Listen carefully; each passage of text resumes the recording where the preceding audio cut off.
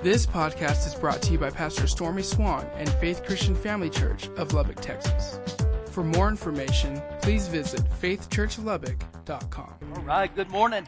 It's good to see you out today on a Sunday morning, not just because it's Super Bowl Sunday, but because it's Sunday. We get to worship God, and many of you will watch the game today, and some of you will be for the Patriots, some for the Falcons, some for the Cowboys. That's a faith statement, okay? I'm trying to help you guys out. And some of us will just be there for the food. So whatever you choose, but we welcome you to the house of God. Every Sunday we believe is a Super Bowl around here for the kingdom of God. So if you need a Bible, raise your hands and get it up real quick. And then I will tell you I am going through multitudes of scripture today. Masses. So get ready to turn your pages or write and take a bunch of notes. We will begin in Psalm 23, then we'll go to 1 Samuel 16. All right, as you are turning to Psalm 23, you know, when you look at King David's life, that he had known virtually every extremity in life. The good, the bad, the ugly. But yet, even through every obstacle in his life, whether it was the valley of the shadow of death, he understood the faithfulness of God and the consistency of God. So we begin in Psalm 23. Now remember, it's 6 verses, and so we've gone through the first 4 verses, and that took 4 weeks. So we're on verse 5 today, and it says, Yea, he prepares a table before me in the presence of my enemies. He anoints my head with oil, and his cup, or my cup, runneth over. So when he says he prepares a table before me in the presence of my enemies, one of the greatest illustrations I saw that there's a battlefield, and here's both sides of the battlefield, and right in the midst of the battlefield is this massive table. And I'm sitting at this massive table that God has created for me. And though the enemies are on both sides, and it just shows me there that he went through difficult times in life. Sometimes it wasn't easy, but yet even in that setting, God had encircled him with so many angels that God would protect him. And in different Psalms, actually in Psalm 91, it says, 1,000 will fall at my side and 10,000 at my right hand, but it shall not come near you. And he said, no plague, no evil will befall me, for God has given his angels charge over me to keep me in all my ways. And so no matter where you're at in life, remember, God's got angels for you. One of my favorite passages in Psalm 3 says this, Lord, how have they who've troubled me? Many are they that rise up against me. Many are they that say of the Lord, there's no help for him in God. But thou, O Lord, are a shield for me. You're the glory and you're the lifter of my head. And so even with King David's life, through all the extremities that he experienced, he knew God was with him. God was his glory and the lifter of his head. And I believe that's the same for every one of us in here today. And then he said, he anoints my head with oil. Do you know the word anointing there means to separate, to consecrate for me for the things of the kingdom of God, to favor me for the kingdom of God. And so when you see the anointing of God on his life, that anointing wasn't for thrills and chills and goosebumps. The anointing of God comes upon us to fulfill his purpose. It's not about my will being done. It's for his will to be done. And he said, he anoints my head with oil and my cup runs over. Now, what does the oil symbolize? The oil was always significant of the Holy Spirit. Always. And so King David right here, even in this difficult time in his life, he said, he anoints my head with oil or with the Holy Spirit. Now, just briefly, let me give you a little bit of analogies here that I believe will help you this morning. You know, I use my garage door on a daily basis. It's an everyday thing, and it may go up multiple times. And periodically, my garage door, the hinges and the rollers will really begin to squeak. And when they begin to squeak, they're saying, I'm dry. I need some lubrication. I need some oil. And so when I put some type of lubrication or oil on there, it makes them go a lot smoother and they quit squeaking. I believe even in our lives that there's times spiritually we become very dry. We become where we squeak in everyday life, and that's where the Holy Spirit comes in. And as oil is to the engine of a car, so is the Holy Spirit to me in you's lives. You try to drive a car without oil, it's not going to go very good. And if you try to not change the oil in your car for long periods of time, you ultimately hurt the engine. Well, that's the same with us. Without the Holy Spirit in my life, this is what takes place. And so King David said, He anoints my head with oil, and because He anointed my head with oil, my cup runs over. My life is so good, my cup runs over. And so when my cup runs over, everybody that I associate with in life, they get a touch of God because the goodness of God upon me. And if you'll note, he said, I didn't say I was a half full, 3/4 full. He said, my cup runs over. It's full of the things of God. So when we look at all this, many times in our lives as Christians, people will say stuff like this, well, all I need is the Word of God. Well, I do believe you need the Word of God. But if all you ever get's the Word of God, you dry up. And then the other side of that ditch, many people will say, well, I don't need the Word, I have the Holy Spirit. But if all I ever get is the Holy Spirit, then I blow up. But when you combine the Word of God and the Spirit of God, you grow up. 2 Corinthians 3:6, the Apostle Paul said this. He said, the letter killeth, but the Spirit gives life. So what happens with every one of us on a daily basis? I need the dose of the Word of God, but I also need the Holy Spirit. Now to show you where this looks at, go with me to 1 Samuel chapter 16. 1 Samuel chapter 16. And this is just going to show you not only the significance of the anointing, but also the oil that took place in King David's life. 1 Samuel 16, verse 1. Now the Lord said to Samuel, how long will you mourn for Saul, seeing I've rejected him from reigning over Israel? Now, understand this, that Saul was the king. Samuel was the prophet. And the Lord said to him, quit mourning over him because I've rejected him. And one of the reasons God is saying this is because Saul was the people's choice. Now he goes on to say at the last part of verse 2, fill your horn with oil, go, I am sending you to Jesse the Bethlehemite, for I have provided myself a king among his sons. And so now God's telling Samuel, you go with your oil, and the next king will be my choice, not the people's choice. So he goes to Jesse the Bethlehemite's house, and he goes in there, and obviously in their customs, they usually thought the oldest son would be the next king. So the oldest son's name was Eliab, and Eliab comes out and they think, that's our boy, that's our man. But look in verse 7, same chapter. But the Lord said to Samuel, do not look at his appearance or at his physical stature, because I have refused or rejected him. For the Lord does not see man as man sees, for man looks at the outward appearance, but the Lord looks at the heart. Oftentimes, that's how we judge people, only by their outward appearance. And many times you have people that have great charisma, but they have no character. And so God says right here, I look at the heart. I'm looking for someone after my heart. So what begins to happen is all of Jesse's sons begin to parade themselves before the prophet Samuel. And they would come in and Samuel would say, that's not him. That's not him. Verse number 10. Thus Jesse made 7 of his sons pass before Samuel.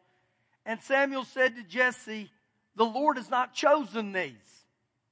And Samuel said to Jesse, are all the young men here? Then he said, there remains yet the youngest. There he is keeping the sheep. Not a real popular job. And Samuel said to Jesse, send and bring him, for we will not sit down till he comes here. Now the reason he says this to him, remember back in verse 1, the Lord said to Samuel, you go to Jesse's house because the next king is going to come from one of his sons. So Samuel's gone through the first 7 and he realizes it's not any of this. So he said, you bring that last one here. We got to see if that's him. Verse number 11. And Samuel said to Jesse, are all they here? And he said, yeah, and they're keeping the sheep. And Samuel said to Jesse, send and bring him, for we will not sit down until he comes. So he sent and brought him in. Now he was ruddy, with bright eyes and good looking. And the Lord said, arise, anoint him, for this is the one. Now can you imagine all the older brothers look? The little redhead with freckles on his face. He's the one? Are you kidding me? But he said right there, anoint him. And so when the Lord said to Samuel, anoint him, he said, set him apart. Consecrate him that my purpose will be done here on earth through him. And many of us in this room, we have the thought, well, God only anoints kings. No. God will anoint you in any venue of your life. And some may say, well, I'm just a mom. I'm just a housewife. No. You got anointing. You got a call. You got a prayer. Well, I'm just a school teacher. No. I'm just this. No. God wants to anoint us to fulfill his purpose in our life right here on earth. So he anoints David as a 17-year-old. Verse 13. Then Samuel took the horn of oil and he anointed him in the midst of his brothers. Now watch what happens. And the Spirit of the Lord came upon David from that day forward. So Samuel arose and went to Ramah. When he was anointed with the oil, what happened?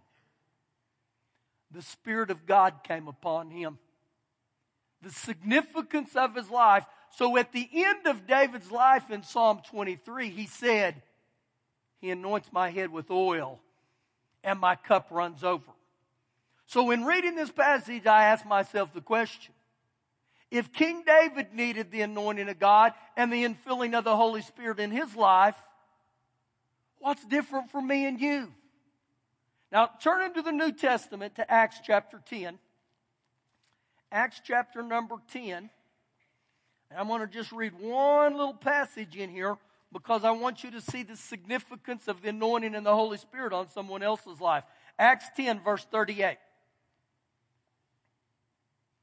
How God anointed Jesus of Nazareth with the Holy Spirit. And when Jesus got anointed and filled with the Holy Spirit, he got power. And with that power, he went about doing good and healing all who were oppressed by the devil, for God was with him. Now, this is where we make a mistake. Oftentimes when we read about Jesus, we look at Jesus when he came to earth as the Son of God, but literally he was the Son of Man. He came to earth as a man. So the same way that King David needed the anointing and the Holy Spirit on his life to fulfill God's purpose while he was here, our Lord and Savior Jesus needed it too. He needed the Holy Spirit to come upon him. And if you'll note there, when the Holy Spirit came upon him, he received power to fulfill God's will. Now what we're going to do for several minutes here, we're going to look at different authors within the New Testament. Matthew, Mark, Luke, John, and we're ultimately going to get back to Acts. So go with me to Matthew chapter 3. And what's interesting about this is each author of each one of these books, they write similar things about Jesus and about the Holy Spirit. Matthew chapter 3, verse 11. I indeed baptize you with water. Now this is John the Baptist. I indeed baptize you with water unto repentance. What would that be?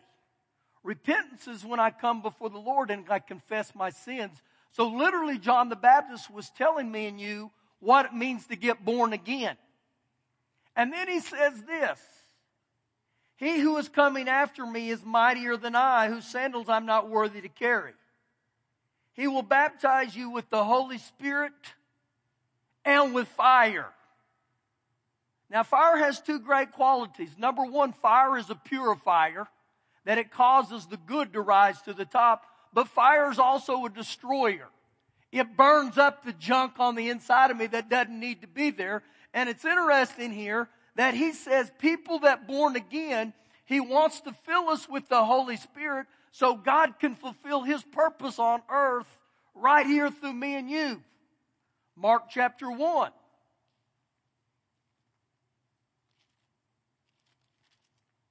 Verse number 4.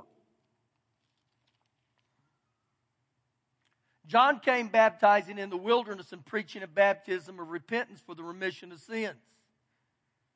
Then all the land of Judah and those from Jerusalem went out to him and were all baptized by him in the Jordan River, confessing their sins. Now John was clothed with camel's hair and with a leather belt. That's come back into fashion, ladies. Many of you need to get you some camel hair and a leather belt, okay? It's really stylish again. Just kidding. And then he goes on to say, and he ate locusts and wild honey. After service, we're all going to Market Street for locusts and wild honey. Who's in? They say locusts have great protein. Keep reading. And he preached, saying, there comes one after me who's mightier than I, whose sandal strap I'm not worthy to stoop down and loose. I will baptize you with water, but he will baptize you with the Holy Spirit. Now, it's interesting what is said right here. John said, I'll baptize you with water, but he, the Lord Jesus, will baptize you with the Holy Spirit. Significant right here that I see this. Go with me to the book of Luke, chapter number 3. Luke 3, verse 16. John answered, saying to all, I indeed baptize you with water, but one mightier than I is coming, whose sandal strap I'm not worthy to loose. He will baptize you with the Holy Spirit and fire. The message says he will ignite the kingdom life. A fire, the Holy Spirit within you, changing you from the inside out. Go to the book of John, chapter 1. I told you I was going to hit you with a bunch today. John chapter 1, verse number 29. The next day, John saw Jesus coming toward him and said, behold, the Lamb of God, who takes away the sin of the world. This is he whom I said, after me comes a man who's preferred before me, for he was before me. I did not know him, but that he should be revealed to Israel. Therefore I came baptizing with water. John bore witness, saying, I saw the Spirit descending from heaven like a dove and remaining upon him. I did not know him, but he sent me to baptize with water, said to me, upon whom you see the Spirit descending and remaining on him, this is he who baptizes with the Holy Spirit. And I have seen and testified that this is the Son of God. Now you know what John the Baptist just right there says? He's the Messiah. John declared Jesus is the Messiah because he said, who I baptize in the Jordan River and the Holy Spirit remains on him, this will be the Messiah. And guess what? The Holy Spirit remained on Jesus. So what you begin to see with Matthew, Mark, Luke, and John, every one of them wrote about the same Holy Spirit. Every one of them wrote about water baptism, the significance of it. Now, what did Jesus have to say about the Holy Spirit? We'll go back to the book of Acts, chapter number 1. And as you go to Acts 1, in this time span in Jesus' life, he died on the cross, but he rose from the grave. From the time that Jesus rose from the grave until he ascended in heaven was 40 days. Right here in this passage we're going to read, he's at his last days here on earth. He's getting ready to ascend into heaven. Watch verse 4, Acts 1, verse 4. And being assembled together with them, the disciples,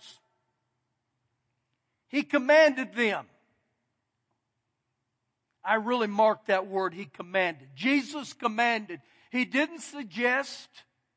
He didn't recommend. He said, you can take it or you can leave it. Jesus commanded them not to depart from Jerusalem, but to wait for the promise of the Father, which he said, you have heard from me. Now, Jesus didn't say go. He said wait. Wait for the promise of the Father. Now, the promise of the Father, in your own reading, is found in John 14:16. But here in verse 5, he exclaims what that promise was. Look what he says, verse 5. For John truly baptized you with water, but you shall be baptized with the Holy Spirit not many days from now. So the focus here is on the mission of the believers. And he's telling them, he said, listen guys, you gotta get this. You gotta get the infilling of the Holy Spirit. The significance, verse 8. But you shall receive power when the Holy Spirit has come upon you. What did he say one of the characteristics of the Holy Spirit would be? We would receive power. Power to what? Power. And when this Holy Spirit has come upon you, shall be witnesses to me or for me. So he's telling his disciples, to be the witnesses that I called you to be, you're going to have to be filled with the Holy Spirit. See, it's one thing to witness and talk and tell people about the Lord Jesus, but I also need to have a lifestyle that backs it up. So literally put this way, I need to put a little walkie-walkie with my talkie-talkie. And what that means is I got to have the Holy Spirit, that He begins to help me on the inside. He begins to empower me. He begins to change me from the inside out. And it's interesting here that these were Jesus' last words here on earth. He said, listen, fellas, to fulfill everything I've asked you to do and to be, you're going to have the Holy Spirit. I don't recommend it. I command it. We see King David. We see our Lord and Savior Jesus Christ. And now, these were Jesus' last words. He ascends into heaven. Years ago, when I began to hear about the Holy Spirit, there's a lot of confusion about, when people started talking about the Holy Spirit, they say, oh, don't go charismatic on me. Don't go holy roller on me. And again, when I begin to read those things, I would think, why is there all this negativity about the Holy Spirit? When Jesus said, just ask to be filled with Him. Let Him come on the inside of you. Now, I've said this for years. The 3 greatest decisions I ever made in my life was, number 1, I received Jesus. Number 2, I got filled with the Holy Spirit. And number 3, I married Shelley, in that order. But I saw the significance in my own life that when I got filled with the Holy Spirit, I began to see Him work in me and change me from the inside out. And that's how He still wants to do us today. Now, go with me to the back of the New Testament, 1 John chapter 5. 1 John chapter 5, that's way back in the back. If you've gone to Revelation, you've gone a little too far. 1 John 5. And I came across this one day, and it really, really helped me. 1 John 5, just start with me in verse 7. For there are 3 that bear witness in heaven. What are the 3 that bear witness in heaven? The Father, the Word. What was the Word? The Word was Jesus. John 1:14, the Word became flesh. And the Holy Spirit. Now, as Christians, we don't have a problem with that. The 3 that bear witness, we believe in God the Father, Yahweh. We believe in the Lord Jesus, and we believe in the infilling of the Holy Spirit. Actually, in Matthew 28, when Jesus said baptize them, He said, baptize them in the name of the Father, the Son, and the Holy Spirit. And so, we here as earthlings, we say, yeah. Father, Son, the Holy Spirit, we believe in that. But watch the wording in verse number 8. And there are 3 that bear witness on earth. The Spirit, the water, and the blood, which signifies salvation. So you can look really, he's talking about 3 different types of baptism, that we're baptized in the Lord Jesus when we get born again. And then we're told you need to be water baptized. And so we get baptized in water. But many times right here on earth, even though it's the 3 that bear witness here on earth, we leave out the Holy Spirit. So something incredibly is wrong. And that something that is wrong is a someone that's being left out called the Holy Spirit, that I'll never fulfill the calls, the purposes that God has for me without the Holy Spirit. But yet again, many times we don't want to talk about this. We don't want to discuss this. Here's just a thought for you. The only way I can go to heaven is to receive Jesus as Lord of my life. The Lord Jesus said that in John 3 to Nicodemus. Remember, He said, you must be born again. So I received Jesus as Lord of my life. Do I have to be baptized in water to go to heaven? A lot of people would say, yeah, but I'm going to rock your theology here a little bit today. Remember when Jesus was on the cross and He was about to die, and on each hand was a criminal, and the one said to Him, he said, Lord, don't forget me. Don't forget me today. And the Lord Jesus said to him, He said, dude, before you can come to heaven, you got to get off the cross and get water baptized. No. All Jesus said to him was, today you'll be with me in paradise. So is there significance to water baptism? Yeah. It's an outward action with an inward blessing. That it signifies I've died to myself. And we don't have a problem with that. When John the Baptist said, you got to be water baptized, man, we jump on it. But when we talk about and hear Jesus saying He would baptize us with the Holy Spirit and fire, many times we back off. When I study about the Holy Spirit in my Bible, He's a perfect gentleman. He's the teacher. Actually, Romans 8:14 says those who are led by the Spirit of God are the sons of God. Romans 8:16 says that the Spirit of God would bear witness with my spirit. And so the Lord Jesus has told us to fulfill this thing here on earth, you need the Holy Spirit. And again, the best thing I can tell you to read the book of Acts. Just see over and over how God took a bunch of fishermen and He made them soul winners and He made them champions for His cause. And every one of them were filled with the Spirit of God. One last passage. The book of Luke, chapter 24. Luke chapter 24. Now, here in Luke 24, these were Jesus' last words here on earth.